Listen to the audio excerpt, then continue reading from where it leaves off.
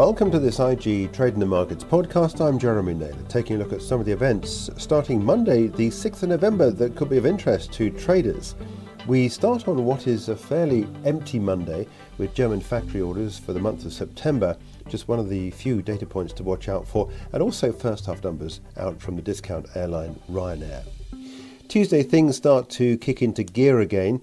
We have the Reserve Bank of Australia on interest rates first thing, and we certainly could be witnessing some volatility around the Australian dollar against the US dollar, against the Kiwi, against sterling. We might see some upside surprise. The current governor of the central bank, Michelle Bullock, is expected to face down politicians and raise interest rates.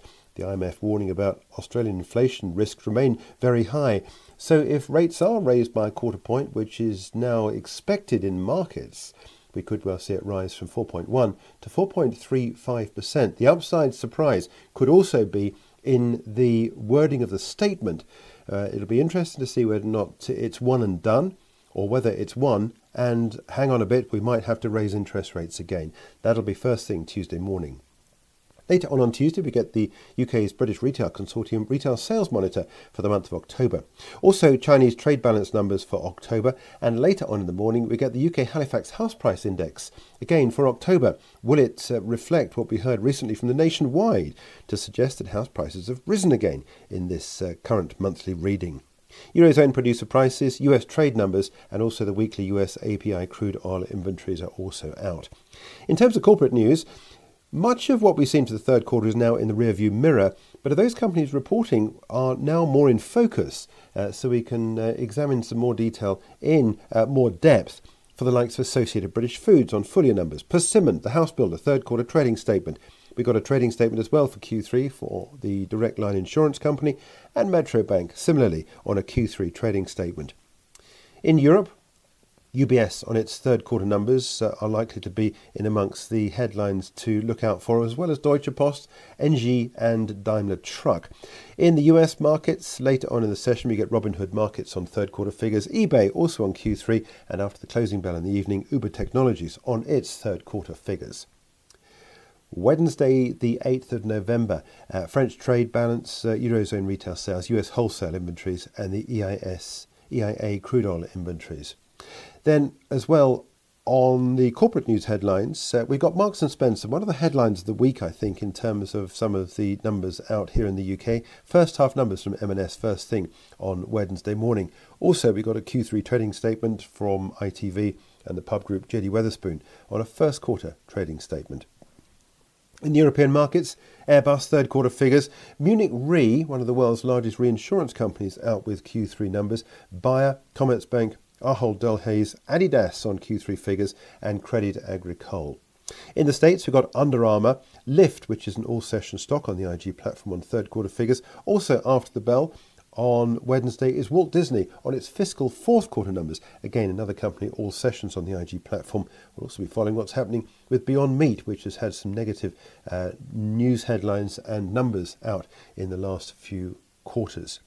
Thursday, 9th of November, we start off with consumer prices in October for China. Concerns are that there is the potential for this number to continue to drop. We'll have to see how things develop, but we have not seen the Chinese economy grow anything like or make any progress like the sort of expectations we were expecting at the beginning of the year. US initial jobless claims, the weekly figures out at 1:30 UK time. Corporate numbers out on Thursday. Taylor Wimpey, trading statement. Flutter as well on a trading statement for the third quarter. Then we get full year numbers out from WH Smith. And AstraZeneca on its third quarter numbers. Will we hear the same as we've been hearing from the likes of Pfizer and Moderna recently, both very much front and centre of the COVID vaccines, and they're beginning to take some big write-downs. We'll have to see what AstraZeneca says about its COVID stable of drugs. Tate & Lyle, John Wood Group and National Grid also out here in the UK on earnings. The German chemical company Henkel reports its third quarter figures. Zurich Insurance and Deutsche Telekom also out with Q3 numbers. And ArcelorMittal, the big steel company, on its third quarter figures. And then in the US markets, we get an update from WeWork. Now, this is to be confirmed. We've heard recently that the company is facing Chapter 11 bankruptcy. The stock's recently been down as much as 50%. It certainly seems like the company's in trouble.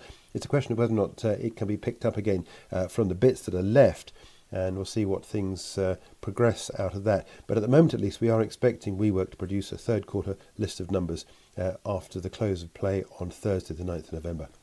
Friday the 10th, we begin in the UK with our first look at third quarter growth. We're expecting a rise of 0.6% year on year, and the Bank of England saying just recently that they fully expect the full year for 2023 to be 0.5%. That was the latest reading that we've had from the Bank of England.